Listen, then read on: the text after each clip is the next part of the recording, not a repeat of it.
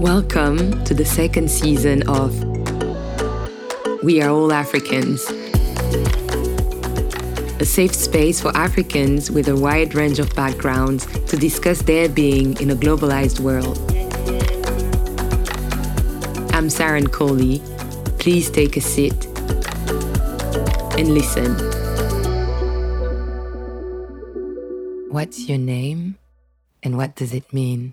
My first name is Faith, middle name Danielle, and last name Turan. Faith. First, I guess I'll begin with what it means to me, and then I'll go into how it's defined based in the context of like language and where it comes from, the origin of the name. Faith to me, it's a heavy name. I'll start there. It's a heavy name. It feels like it comes with the weight of really trusting and being very optimistic about life, about people, about interactions, about experience.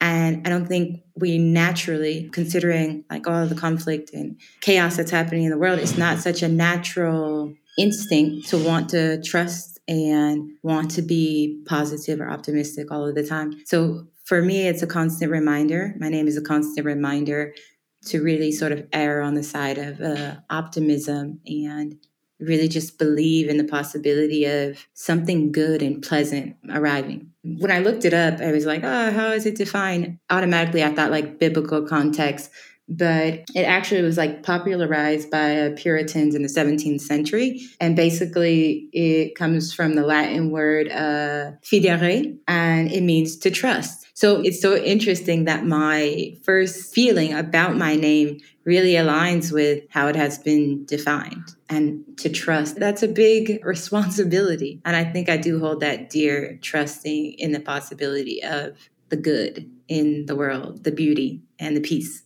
And so like Danielle is just from the Hebrew context, God is my judge, which is also very interesting to me, because I think when we identify ourselves, how we orient ourselves in the world, we should be comfortable enough or secure enough, I think, to really be that own judge of our own character, our own person. So when I read it and it's like, God is my judge, I realize myself as part and parcel of like everything that is creation. So it gives me the responsibility, the accountability, and the role to be able to judge myself and orient myself in the world that is chaotic, but I can be oriented into that world where I can be peace and I can trust in like how I experience the world with myself and with others. And then lastly, Turan, its name comes from like Irish descent. And based what I found, it was like refers to like a watchtower or some kind of hills in Northern Ireland.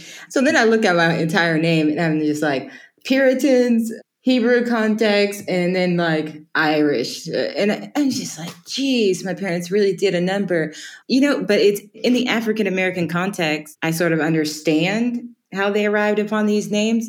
But then I started to think a little bit more of like, okay, what does faith mean and how would we say it in a local language in Burkina? And when I lived in Burkina Faso in 2013 to 2015, my community gave me a name, but it was the name for faith in the local language of More. It was Tambo. I hope I'm pronouncing it right. And so that was so nice to know that even though in the US, faith, or in that context, it's like this English name, but it also is transferred in other languages and other contexts. And it made me situate myself differently. Like I am faith, but I also am Tambo, and I'm also Imani, and I can also be, and it makes you feel really a part of this world in a big way, that you're a part of it all and not just situated in one place. Do you know who chose your name? So briefly, my father gave me the first name Faith, and my mother chose the middle name Danielle. She just liked the middle name Danielle. So my mother, she gave birth to me at 6 months. So I was 3 months premature. They were on a military base in North Carolina. They were sort of anticipating not really a good outcome. And then I was like here with really zero health problems. I mean, they had to put me in a little incubator and all of that, but like I was well. And so my father was the one who said, we should name her Faith. We'll call her Faith.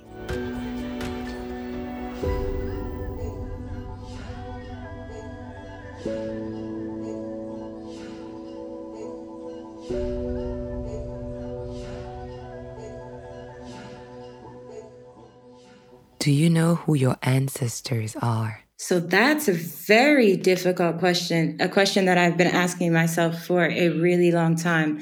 As far as I can date back, based on my research, is only when slavery or the enslavement of African and African American people in the US, which was 17th century, 18th century. And so on my mother's side, her father's mother, so that my great grandmother was one generation after slavery was said to be abolished. And she was a sharecropper, so lived on a plantation and worked. So that's the only trace I have. And then there's no trace before. But we know that with the slave trade and the enslavement of African and African American people, that we directly came from the continent. I so wish there was some way to trace it, but I think that's the problem. Sometimes, I guess, with systems of oppression, they hide information that is liberating. They hide information that is healing. And so, unfortunately, I don't know. And then on my mother's side, her mother's mother, so my great grandmother,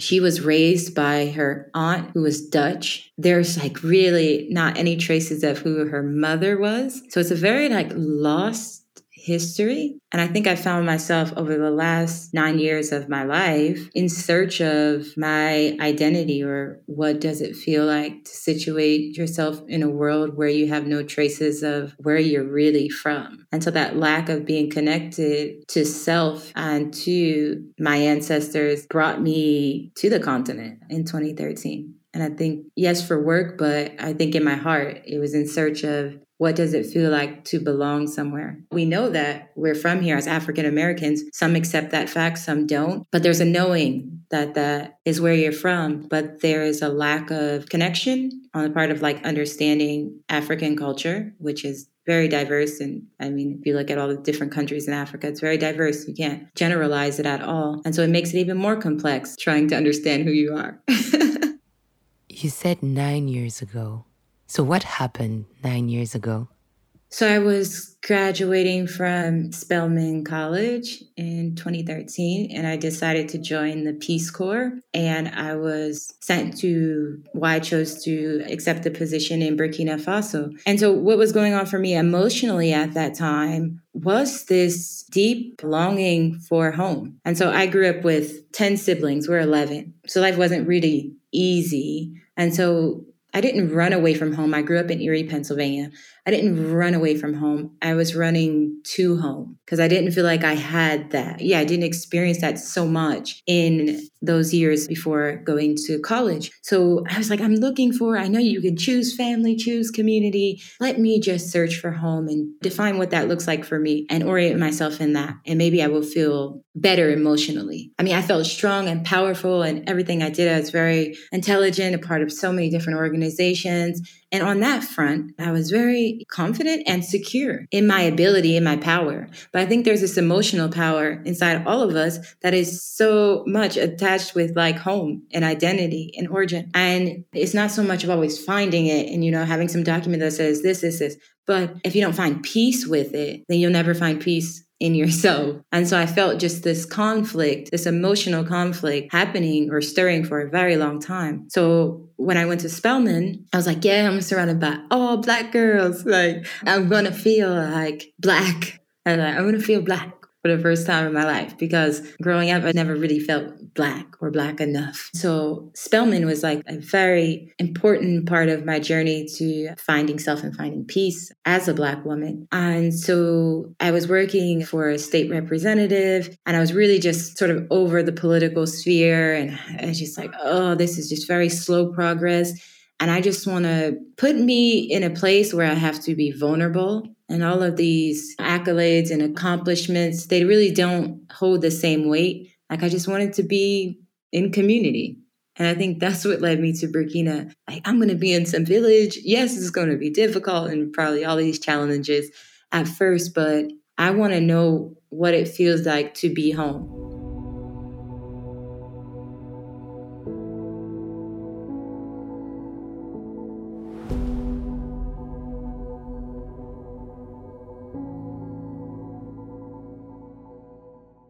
You said that you never really felt Black or Black enough. Why? I would first have to say it starts with education. I began my education, me and my older sister, in preschool. So we started off in Catholic school. We also went to Christian school. And I was just surrounded by a bunch of people that didn't look like me. I mean, even we went to church. We grew up in a Christian household, but we weren't really allowed to sort of like hang out with our family that much. So there was no reinforcement of what it means to be Black. And then you see all of this negativity that people try to attach to the word Black, which has nothing to do with origin or culture or identity. It has more to do with people's behavior based on their experiences. But that's a whole nother debate. Anyway, because of that, how people think of the word Black and the negative connotations that come with that, we weren't really allowed to hang out with other Black people so much. I felt in this bubble where nothing was really reinforced about Black culture or what it meant to be Black. I mean, we were educated well on the world. I mean, I had a very global perspective. I knew everything about so many different countries, but I didn't know anything really about myself. So how were your first month in rural Burkina Faso? First, I'm just going to say emotionally heavy. I like to choose my words carefully because after experiencing something, I think you can really speak to the situation. And when you think of the first emotions, you sort of sometimes attach them to negative words that carry negative connotations. And I don't want to do that because my experience in Burkina was the most profound experience I've ever had in life, the most humbling one also. So no, it was very shocking. First, I was like, what am I doing here? Do I even belong here? I still feel out of place. Am I accepted? You're in the village. You don't know the local language really well. I mean, you can greet people, but that's about it. And it's like, okay, I do feel okay here, like situated in this place, but I am shocked also being here. So there was just like this gray area where you're like, we'll see what happens, but wow. What has shocked you most? I would say the first thing that was shocking was that, like, how does this place exist in this state, in this condition? Because, I mean, I was in rural Burkina in the north. Quite honestly, there wasn't a local market. It was extreme poverty. And that shocked me and hurt me at the same time because I'm coming from Atlanta or I'm coming from the US. And I'm like, how in the heck can this exist at the same time period? These are two different worlds. And so I was really curious about how did this world become this rural village in Burkina? How did it become this way? Who did this to Burkina? So I automatically was angry, which made me angry about like my American side or my Western side, which I just contextualized Western culture as, I mean, it has a very oppressive history. And so I was mad about being situated in the West somehow with my identity, and then really sad that I didn't have enough knowledge to really relate or to communicate more in those initial stages with the community in Burkina. And so, yeah, there was just a ton of emotions, but I think it was just anger because I thought then of my history and I'm like, okay, yes, my great grandmother was a sharecropper. So if our boat didn't leave, would I be here in Burkina? Where would I be? And would this be a reality for me? So I automatically am a very empathetic person. I automatically was like, I could see this is my reality too. I did not want to remove myself from that. I was like, this is a part of me. It felt very real. And I didn't want to be an outsider looking in. I really just grabbed a hold to that reality. And I was like, okay, for the next 2 years, this is me too. The experience in Burkina, how did I really become a part of that community? And how did I really become a part of that reality? I think it really starts from an emotional platform. The lessons I learned just by observing and being with people in community. I learned how to care, be nurturing. I learned how to share myself, things I had, whether it be food. I learned to be present. I'm very introverted, so I don't always really like to be around people. It causes me like a little bit of anxiety sometimes. And so the mothers and the tanties of the village would knock on my door every morning before the call of prayer. I lived in a Muslim village. And it's like 4:00 in the morning. And I'm like, I'm so tired. But that became something I really looked forward to. Someone cares about me. And so I learned to do the same thing, to check on people. In the beginning, I really learned to be in community. So I would say those first 6 months, it was all about that emotional stability, finding an emotional grounding and learning those things that were deep inside of me that I maybe just haven't activated living in the US because nothing calls for you to be in community. Sometimes it does, but during my experience, I wasn't really called to be in community in the same way, in the way of it being a commitment and it being consistent. Midway through my experience in Burkina, it was quite challenging because another volunteer volunteer, a Caucasian volunteer, came to my village, and my community, they gave her the seat, this chair to sit in, and then they told me to sit on the ground. And I was really sad about it because I didn't understand it at first. I was like, that's sort of weird. I feel like now I'm orphaned in a way, like I'm below this person. Why are we looking up to this person? Very strange dynamic. After that, I spoke with some people in my village, and I was like, why? I was really frustrated, and I always expressed my frustration in a real way. I didn't want to be a people pleaser. I wanted to be a part of something. And I think you have to show up as yourself respectfully, but you have to show up as yourself. And I was like, I'm just really frustrated about this. I don't understand why I had to sit on the floor. It really felt like you just put me beneath this person. And they were like, we had you sit on the floor because you're a part of us. This is a place where we sit. And so we wouldn't let anyone else sit here. And so it was an honor to allow you to sit here. And that shocked me because that was a moment of misunderstanding on my part. But then from that misunderstanding, from my honesty, whether it has been emotional or not, I was like, okay, I'm starting to feel accepted. Like someone has affirmed a place in this space and context. And then fast forward almost to the end of my mission, I was traveling around Burkina with another African-American friend. We have different skin complexions. So we were in this town, and we were talking to some people from Burkina. And this guy says, she's not Black like us, points to me and says to my friend, she's not Black like us. And that hurt because I was like, what does that mean? Like, where are you from? I would get that question a lot. And when you don't have a response, everyone's sort of puzzled. Why don't you know where you're from? And then you explain the history, which some people are aware of, some people aren't. The next question that comes, well, why didn't your grandparents, great grandparents teach you the language? And you're like, what language? We didn't get receipts when we got off the boat. I'm sorry. There is no receipt. They couldn't have taught me. I don't know. And so then people situate you in the continent. They say, oh, because of the complexion of your skin or the way you talk, you're probably from Ethiopia. And so I would get that a lot. And it's like, well, what if I'm not from Ethiopia? You can't tell me, I'm allowed to search for this place and I'm allowed to decide.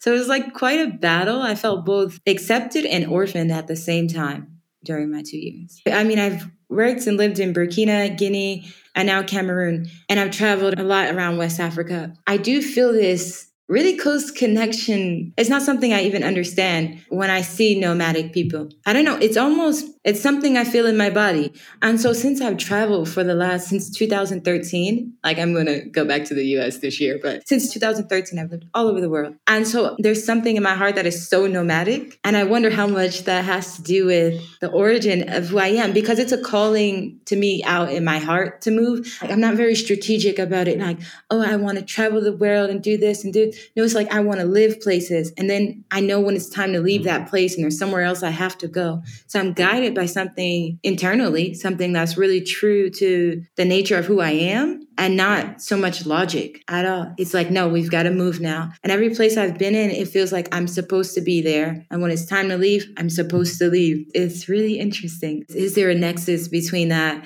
how I have moved around in the world, and origin, where I'm from?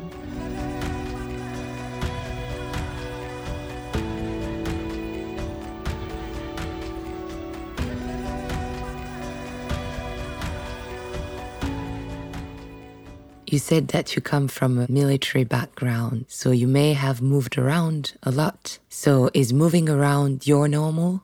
Yeah, we moved a lot. It's my normal. And the interesting thing that I witnessed with my own eyes about nomadic people, there isn't this moving without intention. And when you do, what you see is when they do place roots, I think everywhere nomadic people go, they place roots. And it makes you really a part of something way bigger than one place. And I think that's special. They didn't just we're just going to set up a tent. We're just here for 2 days camping or something. No, we are going to tend the land. We're going to have our cattle. We're going to be a part of this place for as long as we're here. And then we're going to go. But we will always be a part of this place. I try to do the same thing everywhere I am. I mean, now these observations and connections are shocking. Because I'm wow, when I'm in a place, I have to establish some kind of home there. It's a feeling, but it's I am here. This is home for now. Yes, I will go somewhere else, but Burkina will always be home.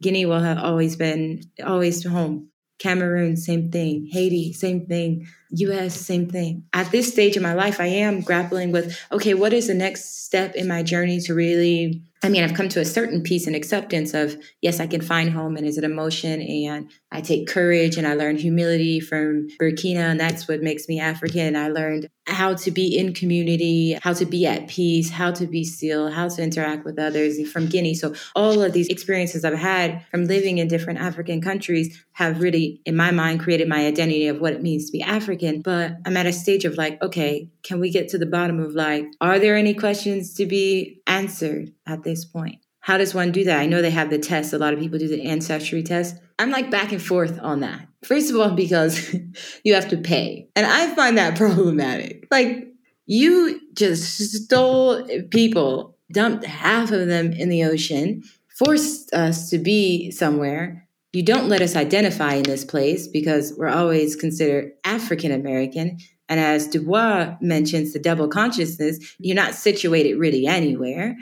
So I'm angry about that. I think it's a righteous anger about it. And so now you want me to pay $100 or something? It's fine. It's only $100. But to pay for you to, who's doing this test? Who's behind this?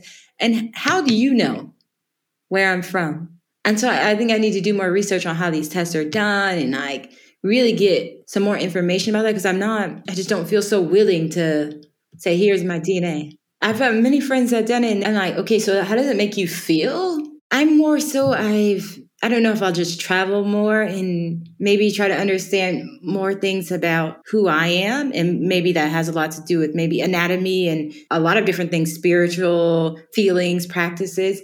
Maybe I'll just find that. And I'm sort of more towards that process. Then yeah, I just don't feel comfortable. And how dare you make me pay if you have this information? It is only accessible through this capitalistic market. That's a problem. That's a problem. For me, it's like, you're going to tell me where I'm from? So many problems with that. It feels like another form of oppression to me.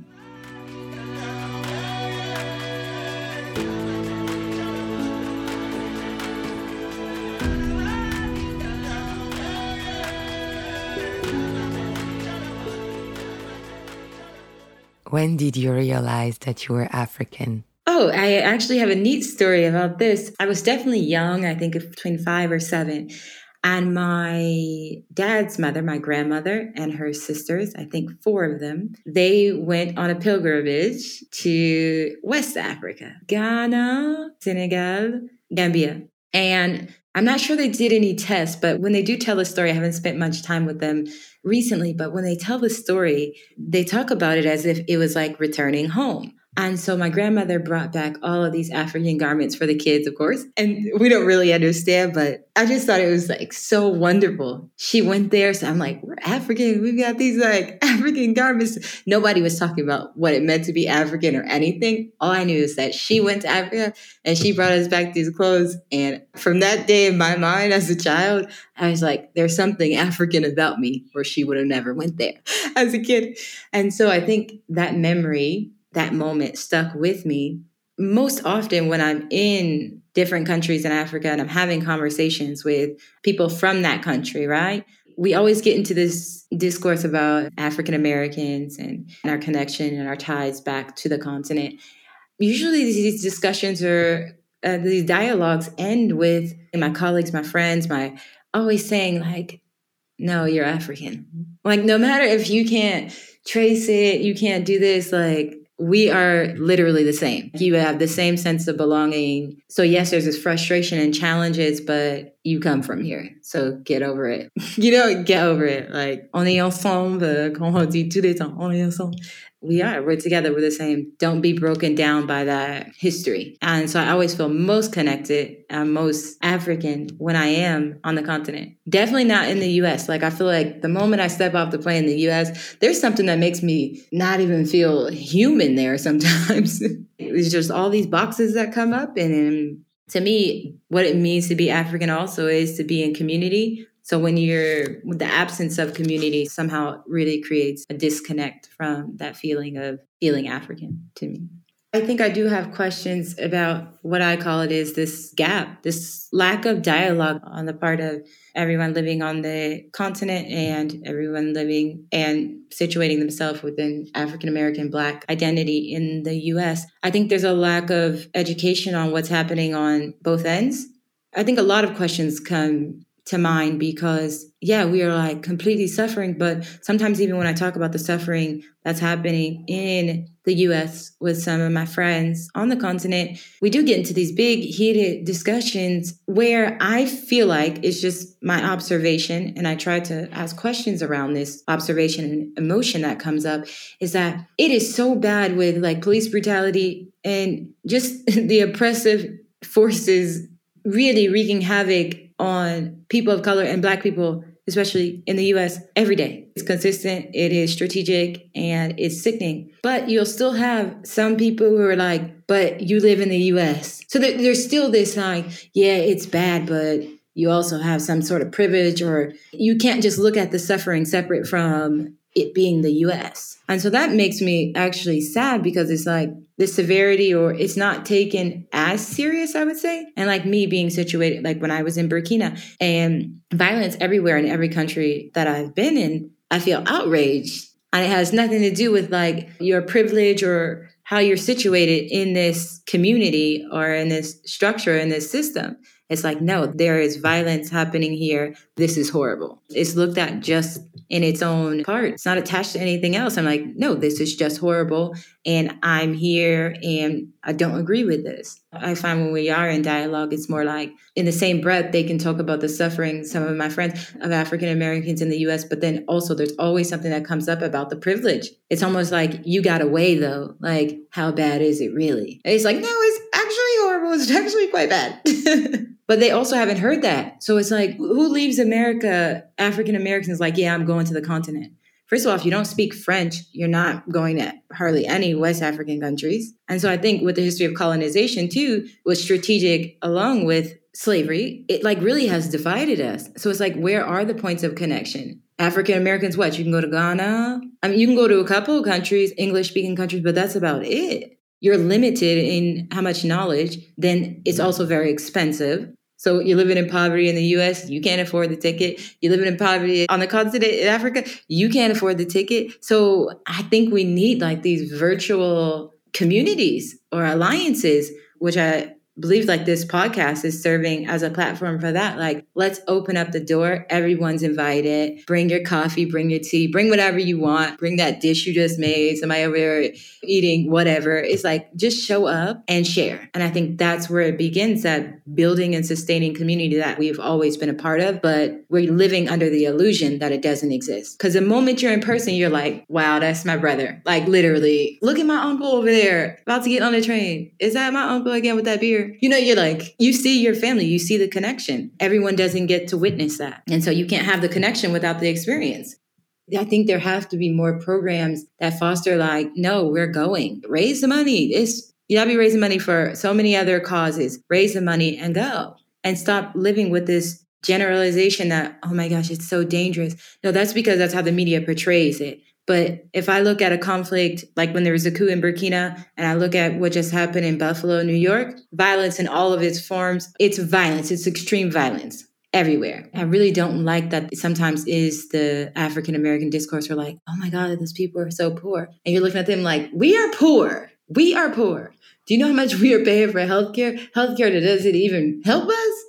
We are poor emotionally and spiritually. And so living in the different countries that I have in Africa, I would say the greatest thing that it has given me or restored and to me is that emotional like strength and power. You can't get wealthier than that, because then there's something that taps into your intellect that's like, okay, even when you're in a place like America, you're like, okay, we live in food deserts and all this, but let me just tap back into that local knowledge of my ancestors of like herbalism. Okay, I'm going to heal myself because obviously their system will never support me. And they just are actually creating a system that just keeps me in poverty. So how can I use my emotional wealth and intelligence and knowledge to create these systems of my own that will eventually make me wealthy on both ends, and they won't be able to do anything about it. So I think you got to buy out of the system and buy in to who you really are.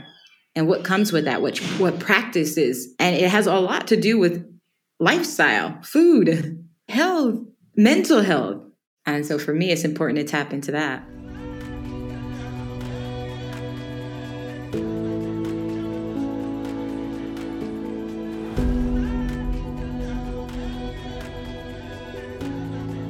What does it mean for you to be African? What does it mean? I thought about this. I think my first instinct in response to the question is like, I'm still longing to know what it feels like. But as I mentioned earlier, I was like, my time in Burkina, what that taught me, okay, to be African is to be courageous, to be compassionate. Like Guinea, it meant to be supportive to others, to myself. Cameroon, really, Cameroon has taught me a lot. It taught me what it means to be strong and powerful, which those combined together, you're unstoppable, proud, and mostly really in touch with nature as a part of this whole system, as a part of who we are.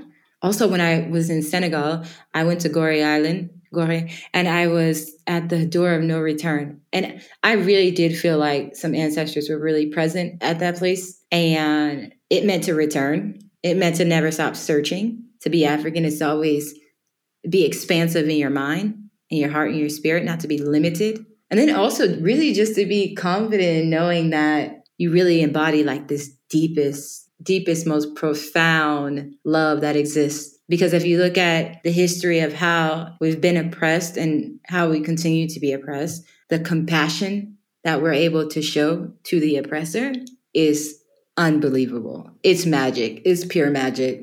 It cannot be explained. To know that you are that deepest and most profound love that really heals everything and that really makes everything flow in the world. And I think when you can tap into it, when you find it and you do come to peace with these identity crises and all of that, you know how to situate yourself in the world. You know how to be. I guess also I would say to be African is, there's a knowing, there's an infinite wisdom and knowledge.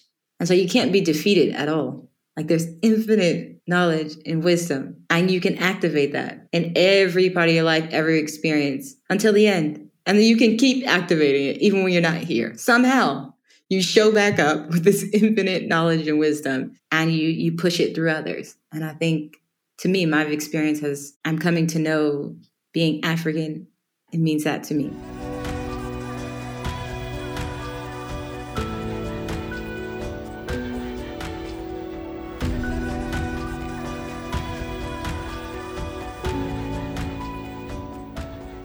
How do you share your Africanness with your family and your relatives? In the beginning, when I first went to Burkina Faso, everyone was a little worried because some people have this perspective of, is it dangerous? And then they look up online and the internet says it's dangerous. Google says, yes, confirmed, dangerous, And then it shows all the conflicts that have happened like over the course of 20 years. And somehow everyone thinks that happened today. Anyway, I just began to do what I observed, tell the stories of how I was experiencing people, telling the stories of who these people are. And it had so much to do with what they gave to me emotionally, how they taught me to be in community. And it had less to do with what their ethnicity was or which part they were from in Burkina. No, it was like, let me tell you what African people are teaching me. Let me tell my stories of community with them, but let me also tell you their stories. And I think it's important to leverage their stories because otherwise they won't be shared. So as much as it's about me sharing what it means to be African, what I'm coming to know, I think it's equally important to share the stories of those who are there and can teach us so much more about who we are and where we come from. You said that you're African, you're also American, you're a woman. How do you navigate between these identities?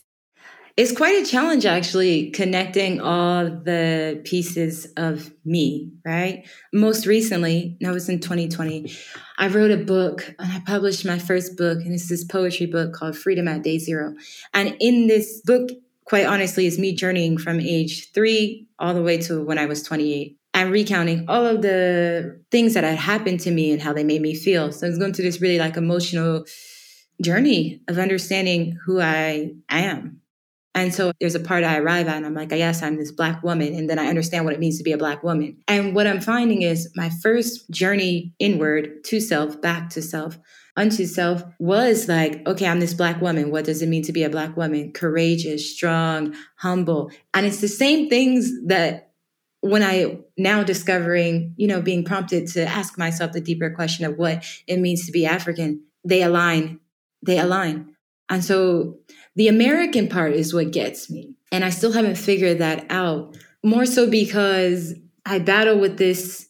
It's almost like we're only allowed to be this much American. And what does that mean? What does that actually mean? I have this passport and I can travel freely around the world. Yes, I do have access to certain opportunities that others don't in my community and abroad. And so these things that are tied to my Americanism or whatever, like to be American, they work within this system of capitalism and this system that sometimes is oppressive and exploits people. That sometimes the violence of it is challenging to navigate. So I'm still learning to find the good in what it means to be American. And I think when I am in community and when I'm back in the US, I'm going to search for that because it does exist. And I think so often you can look at an oppressive structure, an oppressive history and just, throw it all down. But no, actually, America was built on the backs of enslaved Africans and African Americans.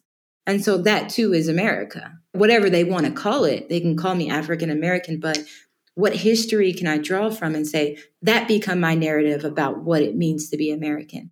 And so I'm in search for that part. And then I think as I discover that, I'll see how it ties into this Black woman, Black African women, because I think that is already aligned very beautifully.